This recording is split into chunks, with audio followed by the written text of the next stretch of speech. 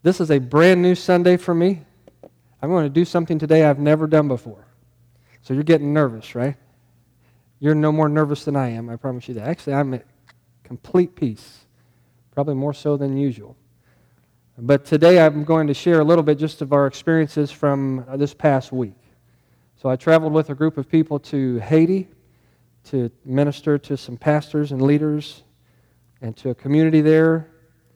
And rather than trying to script out some notes and make sure I highlight this and this and this, I've just asked God to bring to memory and some things through photos here just to share what needs to be shared today. Okay? I've got a lot of notes in my journal. So anybody have lunch plans? I see some of you do. All right? So we will be mindful of that. And by the way, all through this process somewhere, this will be different. Like, if you want to ask a question, I'm entirely no expert. All right, I've only been there a few days, met a few people, but I know a lot more than I did the last time I spoke with you. So if I could help in any way, if I skip over something, or you've got a serious question or a funny question, don't hesitate to ask that. Okay, and then we'll try to tie this all together.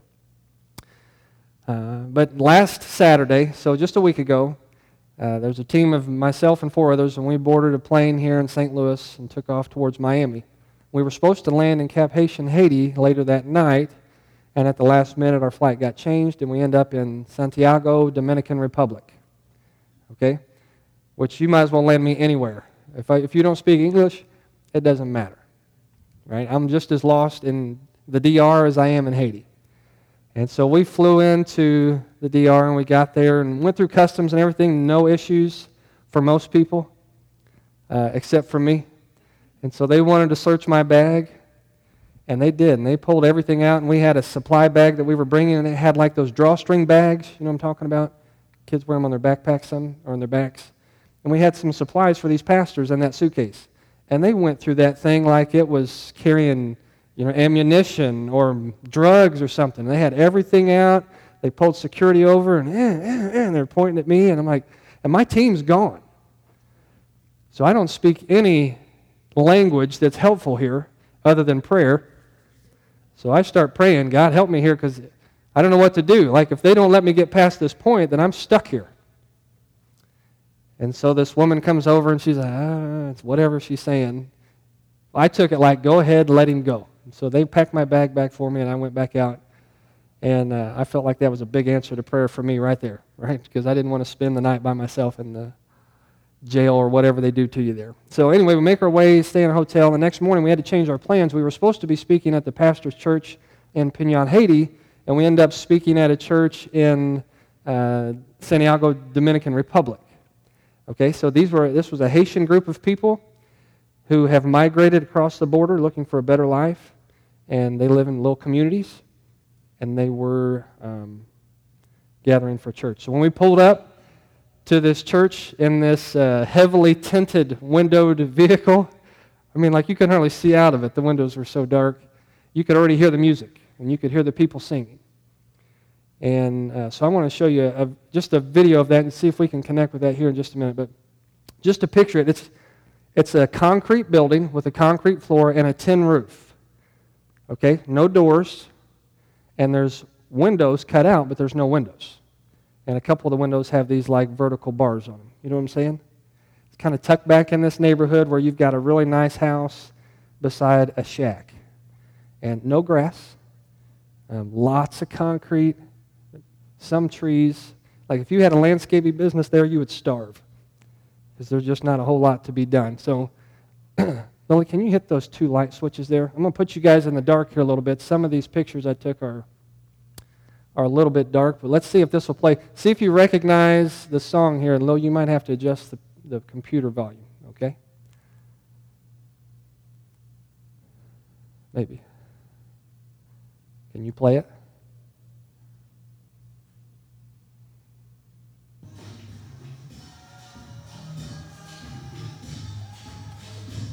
It'll clear up in a minute.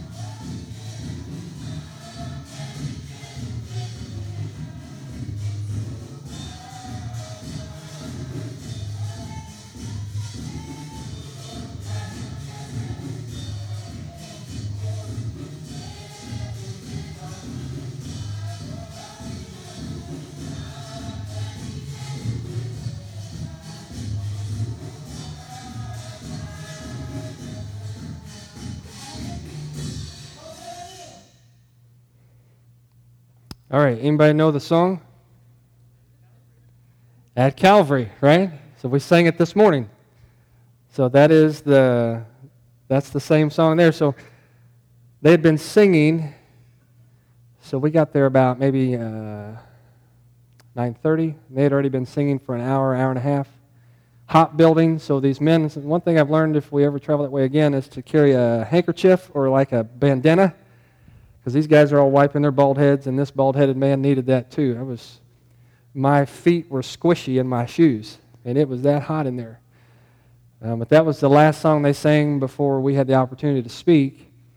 And about halfway through, I look at the guy beside me, Tim, and similar upbringing, and he was like trying to figure out the words. And so we're both like, I know the song. We got to the chorus. It's like, at Calvary. So we started singing this song. It was pretty cool, all right, just to see people in a different language sing it a little differently. So next Sunday, this is how we're going to try it, all right? Same kind of rhythm and all that stuff. But beautiful people. I shared with them, we don't share the same language, but we share the same Father. And you could just feel like there was just a kindred spirit. And I don't know how to explain that. And you've probably experienced something like that before, but I didn't know how they were saying what they were saying, but I knew who they were talking to, and it just felt very a part of it. Like it was just a powerful moment in my life. So as I go through this today too, if you would just pray for me, it's kind of like God's just bringing some things. I'm being changed, and I can't put my finger on it. And I feel different, and I can't put my finger on that yet. And it's not jet lag. I don't know. It's different. So we'll let God work that however He's planned. But some good things I would like to share. So that was that service, and we moved from there. So I got to speak there, and that was awesome. So for about the first 30 seconds, Pastor Jeff Day and I, let me back up. So this music's going on. They just walk us in and just sit us down right up front. That was just kind of, we don't want to disrupt your service, right? That's what we'd say. We'll just stay in the back, and when heads are bowed, we'll kind of sneak up so nobody hears us. And he's bringing us through, this pastor, and he's drawing everybody's attention like, I don't know what he's saying. To me, it's like, they're here, or like the Americans are here, or whatever. And so we're up on this stage, and they're just smiling. And when it came time to introduce us, our leader introduced us one by one. They had a drummer. And when they introduced you, they would just bang the drum really hard and loud, and everybody stood up. And I said, you're going home with me, right? I want that introduction every Sunday. Here's Pastor Penn. Yeah! It was great. Just different ways of doing the same thing, And people that don't have a whole lot, but they have everything they need in Christ. And fully supplied, fully satisfied, energized. It was just awesome. I wanted to go out and hug every one of those kids and just play with them. You see them, I got a few pictures there out the window. But they'd look at you, and you'd wave at them, they'd just smile, and they'd wave back. And they were singing the songs too. What was interesting, I know it's a different place and time. Sorry if my mind's wandering here, but no doors, no air conditioning. There weren't any lights. There was a little bit of electricity, I guess. No projectors, no computers. None of the stuff we would say we've got to have to be able to do church. And they're doing church. I mean, that was refreshing for me. Sometimes we may feel like we've got to help God out with our technology, our supplies, but they didn't need any of that. And their worship was genuine and beautiful and real, and it was just really, it was good for me. So I wanted to share that part with you. I was thinking of you when that song came on. I was like, my church family knows this song. Like, they're going to love this when we get back, because they're singing stuff that we sing too. So that was good. So anyway, we moved from there, and this was out of the DR. So I'm a flatlander, spent most of my life in Illinois, and so to see mountains was a big deal for me. And I've seen them before, but it was just amazing. I don't know. Just every step along the way, it just kind of took your breath. So at this point, we had stopped at a gas station because we thought the vehicle was breaking down. and his front end, like I was sitting in the middle seat in the back, and when you're going down the road, you see the hood doing like this. And he said, I don't know if that's a bearing or out of alignment. He said, I don't know. It wasn't that way when I got here. So we were trying to make our way to the border, and the border closes at 3 o'clock. And what we sensed from him is we need to get to the border. Not crossing is not an option. That will not be good for us. And so in Haiti, or in the DR, the Dominican, they hate Haitians as a general rule of thumb. So you think about some of what's going on over in St. Louis right now, people butting heads, hating one another. It happens in our backyard here as well. That's real life all around the world, right? It doesn't matter what color you are. And so we felt pressured to get to that border. 3 o'clock it closes. We got there at 2:45. And that's a little bit intense. So, and I won't take time to go into all that. But along the way, I was impressed by all the people who were out. There's people everywhere. And not like back in subdivisions. It seemed like most of the homes were right on the road. And by right on the road, I mean if I'm going down the road, it's right here. And miles after mile after mile, that's all you saw was just people and houses and their little markets. They had a bank. You guys remember the old telephone booths? Well, you'd see those just a little bit bigger, and on the top it'd say Banco, and that's what they had for a bank. It's like one person could walk in, and I don't know what you did there. I mean, there was no computers, so I don't know how they kept track of accounts, or if it was just exchanging money, or I don't know what it was, but that was kind of strange. We also saw like mango trees and banana trees. You guys seen that before? Plantain trees. I mean, I've seen them on TV and stuff, but to see these big pieces of fruit hanging was really cool. And then we saw, for about a 5-mile stretch, we saw skinned goats hanging.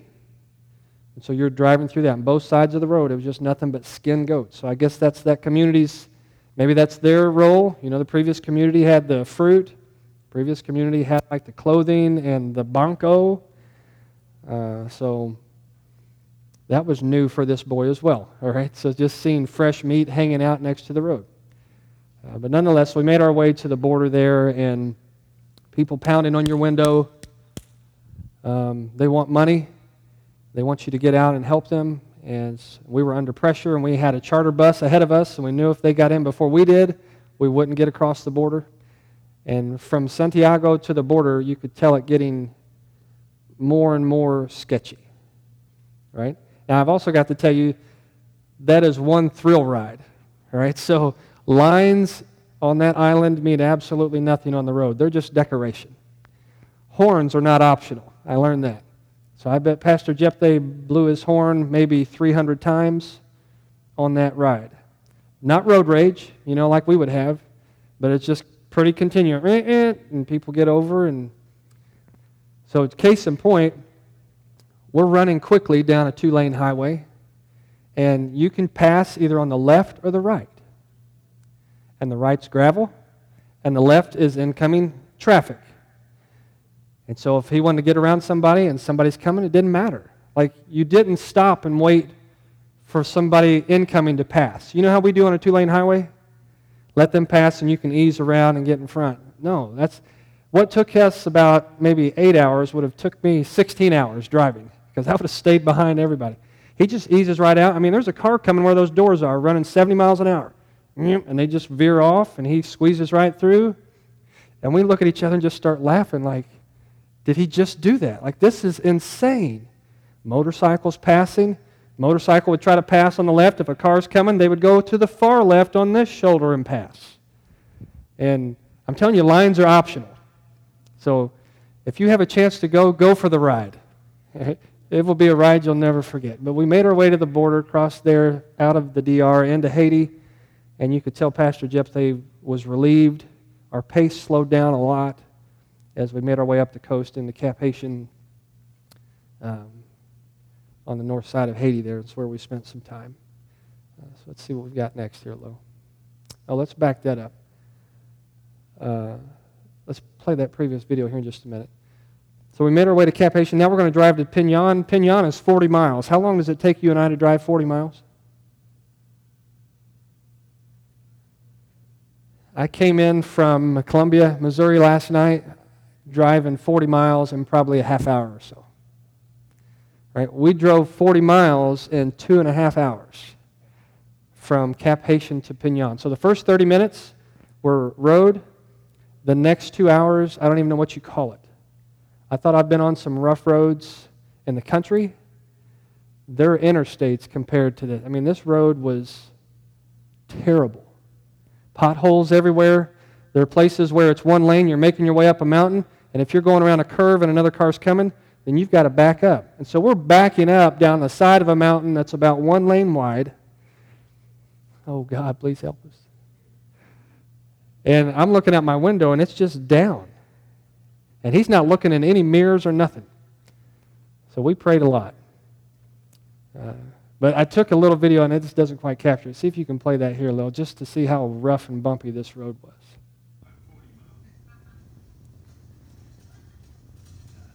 Now, Pastor here says this is the best part of the road. This is the best part of the road. Come on. You think this is that? I'm sorry, what? This is the best part of the road. This is the pavement part.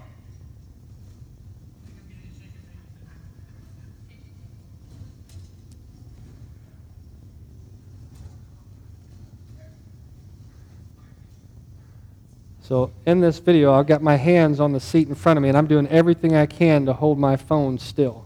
Now, this was about the first 20 or 30 minutes. Like he said, that was pavement. Beyond that, it's potholes that are as wide as the road. And he's got a stick shift, so you're going, to the next hole, over the next time, and back up. Somebody's coming. And so it was, for somebody who gets car sick, it was quite the trip. But we end up making our way there, and these are just some places along the way. Lil, can you hit that next lights there? Or that other, yeah, some of these are going to be dark. So this is downtown. This was before that trip, actually. This is Cap Haitian. Haiti could be a real beautiful country. The landscape is awesome. There's trash everywhere.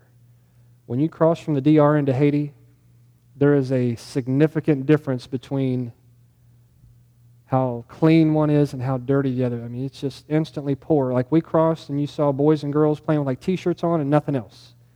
No shoes, no underwear, just playing out in their yard with their animals. And their animals roam free. Goats, horses, pigs. Some of these, there's piles of trash, about as tall as I am, and they've got cows that are eating out of that. Just right downtown or on the main road, goats eating out of that. Beautiful coastline. It's just littered with trash. Nothing. They don't have anything really to dispose of it. No way. I'm going to skip on that. So here, I don't know if you can see or not, right in the middle of that picture, right there. Anybody know what that is? So that's a power line coming in. That's one line coming in. And that's about maybe, 50 going out. And it's nothing but a bird's nest. And they say in that part of the world the number one killer is electrocution, and I believe it. Bare wires laying everywhere. It was just, I was having culture shock, I'm sure. Like I couldn't believe the roads were like they were, they drive like they are. I couldn't believe the trash, couldn't believe people everywhere, couldn't believe the power. It's just insane. Again, that's downtown. So there's some of what the road looked like. It wasn't just gravel, it's large rocks, potholes, humps, people, motorcycles, animals, cliff edges, you name it. Is there another video here, Lil? No? Okay. So that's the Citadel. That's just, Haitians built that to defend themselves against the French, who they thought were going to come and retake their island. And their language there is kind of a rough French. It's called Creole. It's got some slang that goes along with that. There's a good part of the road going downhill. And by the way, when we could get up to speed, our quickest speed on this road was about 20 miles an hour. So most of the time it was maybe 5 miles of an hour.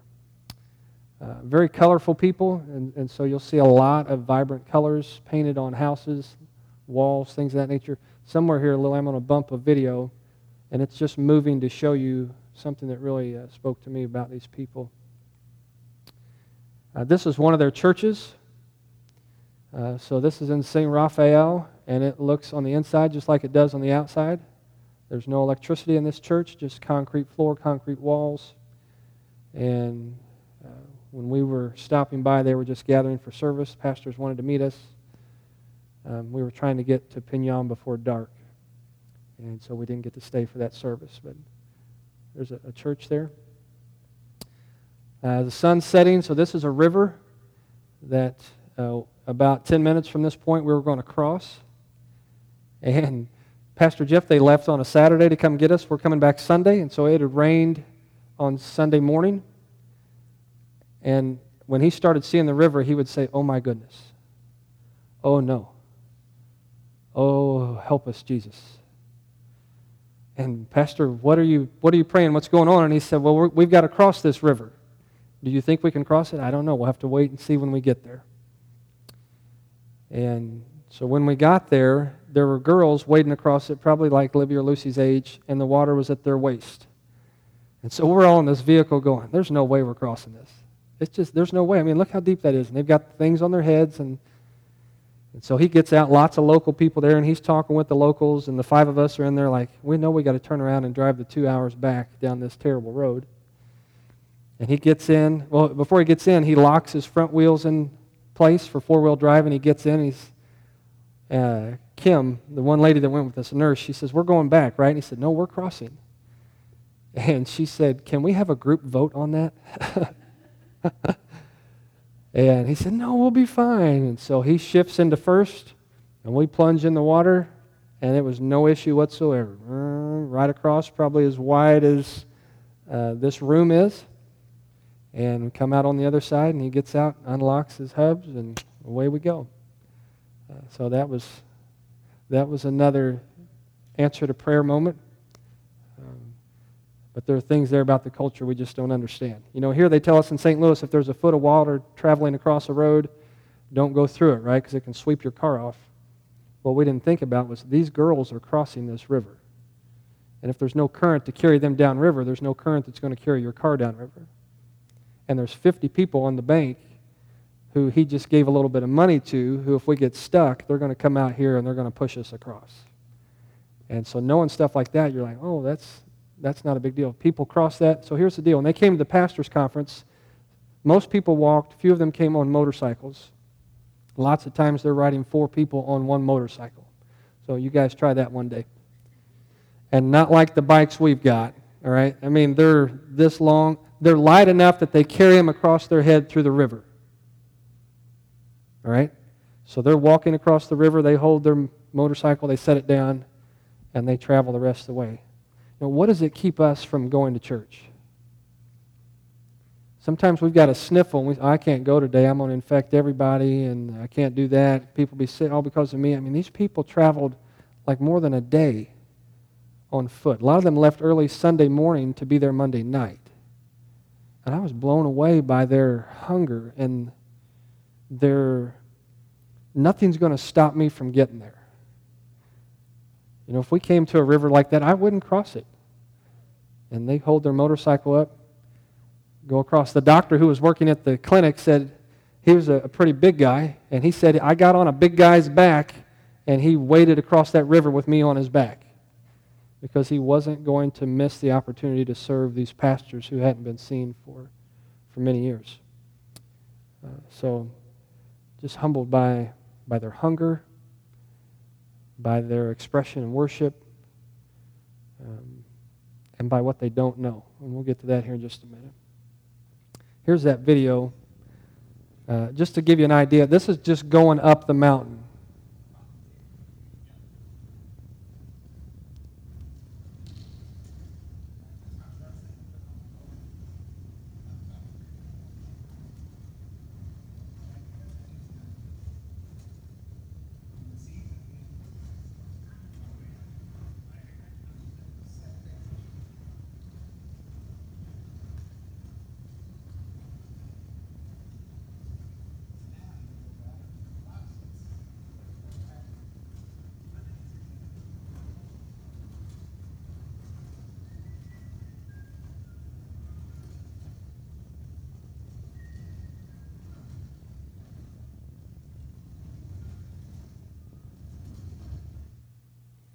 So that wasn't a city, like that was going up the mountain. And that's one of the things that really got my attention. You know, here we drive from city to city, right? And in between it's just field and land.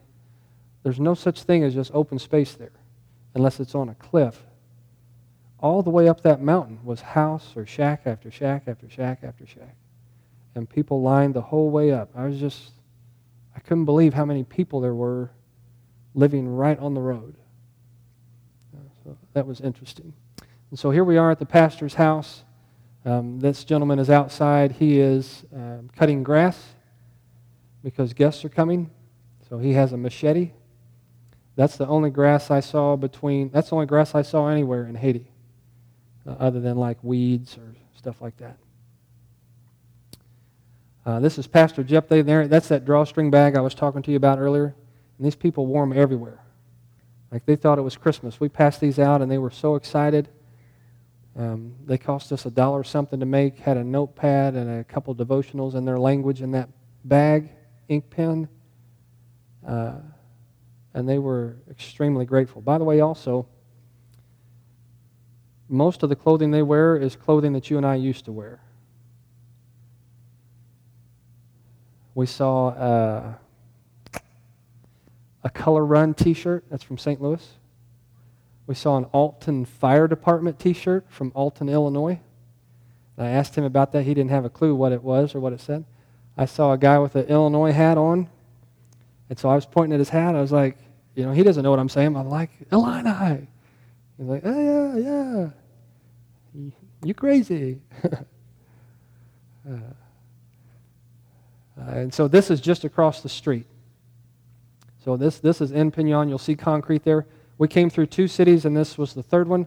By cities, this is there's about a 1 mile stretch of concrete, and then you're back into that, like, just don't drive it if you don't have to. I guess that's probably why most people walk or ride motorcycle. Well, they probably can't afford it, I guess. But so walls like this all through the city. Église Baptiste Jerusalem de Pinyon. So that's Jerusalem Baptist Church in Pinyon. And they have a mission that has all sorts of ministries that spread out from that. But this is right across from his compound. So when we got there Sunday night, it's dark. He honks the horn. The gate opens, kind of like at your house, right? Couple guards standing there, and we drive in. They close the gate. They unpack all of our stuff, put it in our room. I mean, they treat us like royalty. I mean, we've shown they cook our breakfast. They clean up after us. We tried to help, and they wouldn't let us. We did nothing other than what we came to do. So this is the wall right behind that there. You'll see that's the church. Beautiful landscape behind that with that mountain. And there's the front of the church. So beautiful on the outside. Inside is it's a tile floor, concrete walls, tin roof. They've got several lights in there, but most of the time they run one. So our nighttime there was pretty dark in that facility. They've got instruments. Nobody played them, but the acoustics were amazing. So for those of you who like music, who like to sing, they know parts, harmony, and it was beautiful. And they sing songs like Pass Me Not, O Gentle Savior. You know that one? Crown Him Lord of All. You Are My All in All. And that was throughout our portion of the conference. Just songs. Periodically we go, oh, we know that song. We'd sing it in English. So that was neat to hear. Inside of the building, so that's where the stage is. That's the background. That metal building to the right there are bars. That's where the band instruments are, but nobody played those while we were there. It's all locked up. Again, another view there looking at the back. There was kind of a teaching area up on the stage there. You'll notice the tin roof. It's all ventilated underneath that. So that's from the stage looking back. This room will seat maybe, I don't know, he said 500. I'd say more than that. He would know, but then there's kind of an upper deck around it, and that's the whole church building. That's where we were hosted for this conference. Tour to school, and this is what their school looks like. So you students who go to school complain, we do about what we need or whatever, but they have a school to attend. wooden benches, wooden desks, wooden chalkboard. Everything else is concrete. They have a dress code just like some of us do here. And it costs them about $200 a year to attend. And very welcoming. Right? We went in there and they were excited to see us there. That's a view just looking back out of the school. That's the church, that red roof. And then you'll see the mountains there in back. So we were up on the mountain. I took this picture just because of the lady with the basket on her head. I've seen that on TV, but just never in real life. Saw people with 5-gallon buckets stacked on their head with stuff. So multiple buckets. Right? Just walking along like it's no big deal. And I thought that was impressive. That's the vehicle we rode in. So you can know what it was like. That's the house in the background, so it's 3 stories. Pastor's house in this compound. He's got a clinic inside the compound. He has a garden inside the compound. He's got his own like water supply, generators.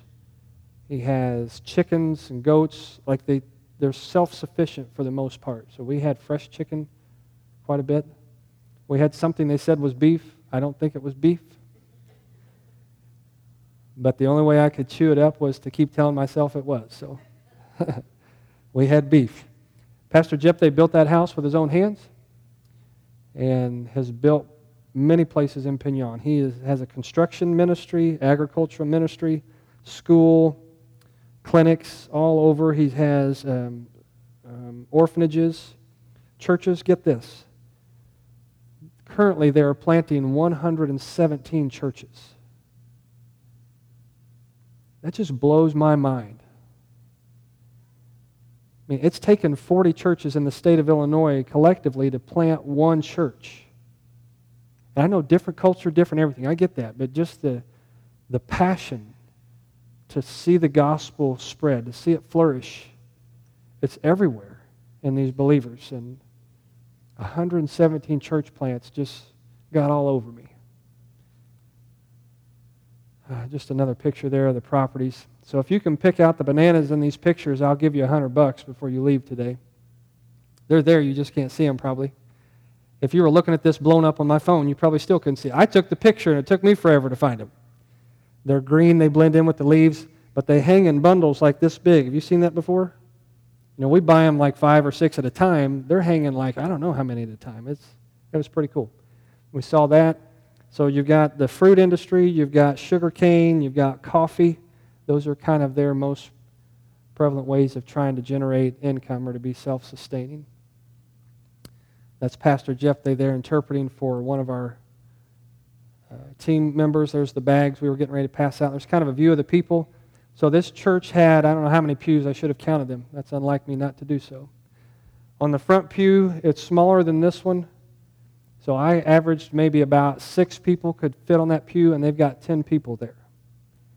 Like they're crammed as close as they can get to the front. And that just kind of struck me. And we kind of like our space. So we can seat 7, but we only have 3 or 4. And it's just different. Not saying it's right or wrong. That was just interesting, something I noticed. So here's a spider. They call them tarantulas. Here it is in relation to my foot. And it's dead, all right? If it wasn't dead, you'd have a different pastor today. One of the team members was trying to nudge it while I was taking this picture. I said, if that thing moves, it's over. Me and Jesus are together. All right, so this is one of my translators. Sorry about the crazy eyes in my picture. I tend to do that. This young man's name is Ismael. He's 20 years old. What we did, we had a group of 170 pastors and leaders that we divided into 3 groups in the mornings to do teaching sessions, 9 to noon. And Ismael was one of my translators. Ismael contacted me on Facebook, and he said, I love meeting you. Tell your family who I am. And he said, I think of you not just as a brother, but like a father. I would like to have a father-son relationship. And that just that got all over me too. Like, he's got 8 brothers and sisters He doesn't know where any of them are, but he's got family in that community who aren't biological, but they're just part of his family. So, nice young man there. And this is Winston, same age, 20, wants to be a missionary, has a heart for the Lord, and so like I'm talking to you now, that's how I talk to him. He would stand right here, and I was teaching him, and then he was teaching everybody. So it was weird, like the disconnect between the people and myself was odd, but I learned some things about that too. So you might pray for those guys if you think about them, Ismail and Winston. This young man here, the little boy there holding the hand right here, his name's Kuzi. And whenever you walked out, Kuzi would find one of you, and he'd never ask. All of a sudden, you're holding his hand. And he'd walk with you. He sat with me through 2 of my sessions. I mean, he sat right there. And when I was done, he grabbed my hand, and we walked out. 2 hours. And so that's a picture of him. He spoke 0 English. So Kijano Relay is, what is your name? Kuzi. And so that's all I knew, Kuzi. And sak passe. That means what's up. So I said that a lot. Sak passe. Probably one I shouldn't have. Bonjour, bonsoir, all right? Good morning, good afternoon, things like that. We learned a few phrases and no more. All right, so let's see here. This lady in the hat was kind of a spiritual leader in this area. Lots of women attended this conference, probably 60. And she was leading a kind of time of singing before our afternoon session. And they started this thing. When she started in, they all got up and started dancing and clapping around. And so 2 of our guys, I'm videoing, this is just a picture, but one guy there in the red. The other guy, can you see his arms? He's kind of like behind her. That's my buddy Paul. So he's out there dancing and leading all this, and he's saying the phrases over and over again. Well, afterwards, pastor comes to us and says, do you know what you were saying? He says, not at all.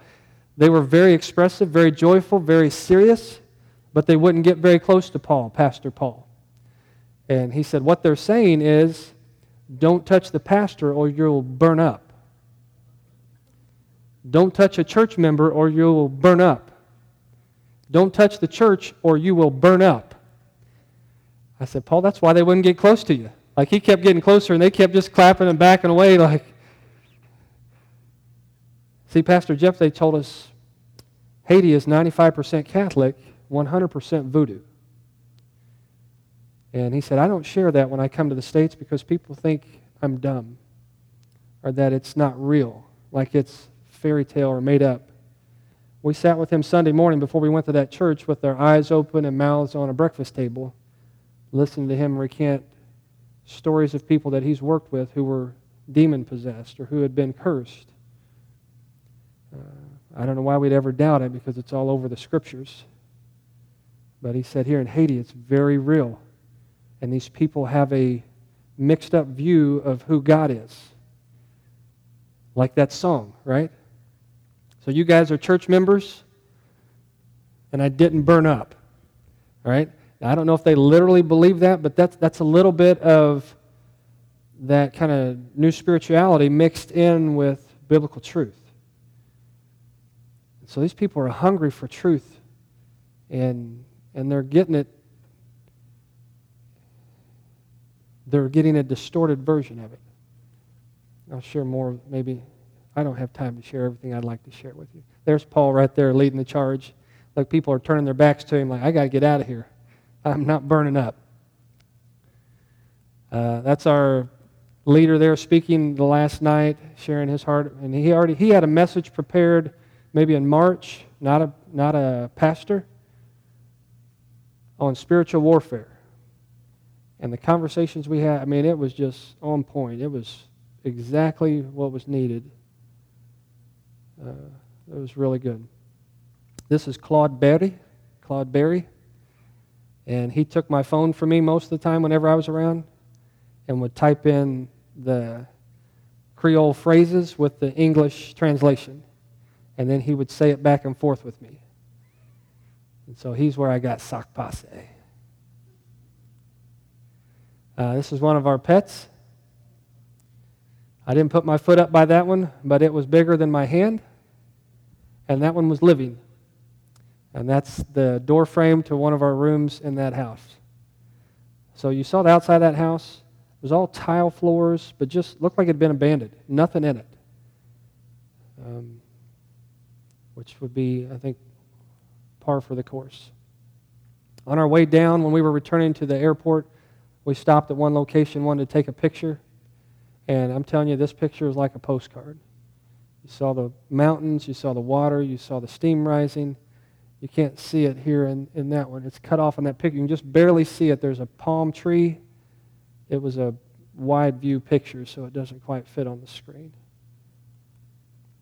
There's another one. Isn't that beautiful?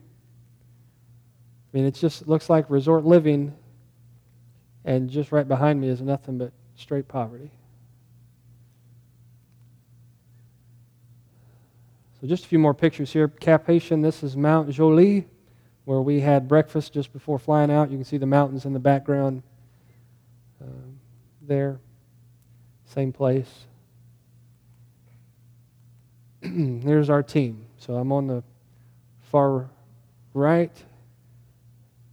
Yeah, as you're looking at it, and those are the other three guys. Pastor Jeff Day in the middle, and that's our nurse, Miss Kim Schott, as well, who went there to try to bless people. And in return, we were the ones who were blessed. So let me just share one story here, and then we'll finish here. I need to be quiet. So the last service, so three things happened. One, before service, there was a man who had professed to be demon possessed, and so they came and prayed over him, and they prayed like God could move and deliver this man. I mean, it was powerful, like feel it in your toes kind of power. And then they prayed for the incoming storm, so we cut our trip short. Hurricane Maria was coming our direction, or so it seemed. And so they prayed for the storm. They prayed for Hurricane Irma, and they believed that when they prayed, God spared them because Haiti didn't get what they were supposed to get. So they were giving God praise as being the God of the storm. That's the message I preached on Sunday. I never really made the connection between the hurricanes until later that week. And then at the end of the service, just a layman came up and said he wanted to thank us pastors. And so he thanked us, and he said, I want to pray for you. And so he prayed for us. And he said, I want to pray for your churches. He said, be sure and tell them thank you for sending you and for letting you come and share what you've shared with us. The first session I taught on King David. And the whole theme of this was how he got away from all of his trouble and spent time alone with God and found strength and refreshing in the Lord. Like he's our source, and that's where we've got to run to. When I finished teaching that first session, a young man raised his hand and said, I have a question in Creole. And so they're talking. He said, you mentioned King David. Who was he? And I was just speechless. I mean, my mind just started running like crazy. Like, these are supposed to be spiritual leaders and pastors. You don't know who King David is. And so I'm trying to back this up. Like, okay, so what are some things you might know? No, I don't know about Goliath. Didn't know about Jesse. Didn't know he was a shepherd. A man after God's own heart. Didn't know he was an appointed king. Then it's like we got to backtrack even further. Like, God didn't intend for you to have kings. He was to be your king, but these people wanted a king, and so here you go. And so they've come through this process of judges, and now they're getting kings. But then it's like, if you start dealing with that, you got to back up into like the Mosaic law, and you got to get back into the nation of Israel trying to move out of Egypt into the. It's like you got to really go back to the beginning. And so within like a 15-second window, all that's going on in my head, like, what do I even say to that? Who is King David? And it was in that moment where I just felt like in my spirit a confirmation, I can help these people. God will probably not expand my mind to write books on theology. and that's okay. It's not my role. Maybe it will be, I don't know. But in that moment, like, you could just see a great need, and you felt like, I've been prepared to help these people. And they were supposed to go to lunch, and they didn't want to go, and they said to my translator, we want to hear more from the pastor. No, it's your turn to go to lunch. No, we want to hear more from the pastor. I thought, man, I've never heard that before. It's time to go to lunch, so the pastor needs to get quiet. That's what we say. I don't want lunch. I need to hear more from. Just a hunger for the Lord was more than I could deal with. You know, I've heard David Platt. We did one of his studies here, Counterculture, and he talked about villages that he's visited by candlelight, where he taught from Genesis to Revelation all night long. And he said it's like a water hose coming out of his mouth, and you couldn't teach it fast enough to keep up with how hungry they were and how much they were soaking in that. And that's what these people need. The majority of them don't have a Bible in their language. When I finished that first session, I asked them, will you raise your hand? And half of them don't have a Bible. And here I've just spent an hour talking to you about how we get along with God in His Word. And so how are you supposed to do that? Right, these are people that believe when you get a sickness, it's not an intestinal parasite, it's a curse, it's voodoo. And when people die in positions of power, nobody wants to take that position as a pastor or a leader because they feel like if I take that position, then the curse will fall to me and I'll die also. I mean, do you get how, I can't convey it, and I know I'm not supposed to be able to, but there's a massive need there. Like if we could go for a month, we could help these people tremendously. And I'm not saying we go at all. I'm just saying there's a need, and you and I have been blessed to be able to help. I've never been around people like that. And so that was the two things. The third thing was after he prayed and asked a blessing on our church families, they brought out 4 little metal chairs and set us in the front of that stage, and they circled around us and they said, we want to pray for God's protection and we want to pray God's blessing over you. Man, I just wept.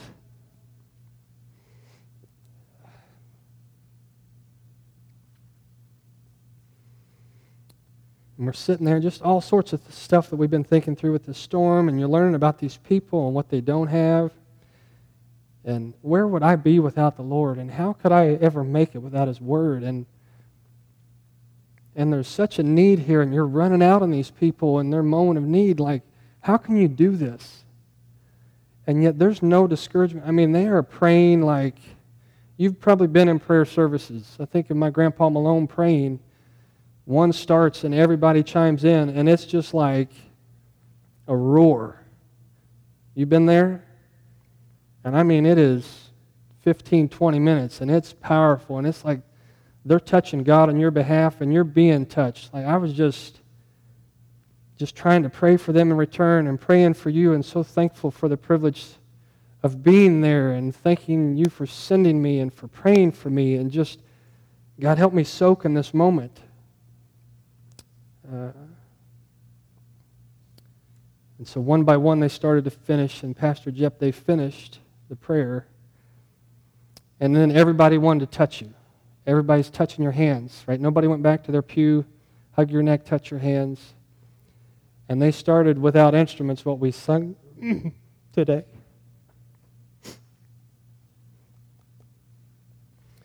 That precious Lord, take my hand. You know, it says through the storm, through the night. And that's what we were praying over this Hurricane Maria, and it's nighttime, and lead me home. I'm just sitting there like with an intense peace. So privileged, so humbled, so blessed to be able to serve. And yet at the same time, I feel like I've just had a taste. You know when you've had a taste of something good, you're like, oh, I'll take a little more of that. That's what I've experienced. It's like, not for my sake, although probably selfishly it is, but there's a need there, and we can help these people.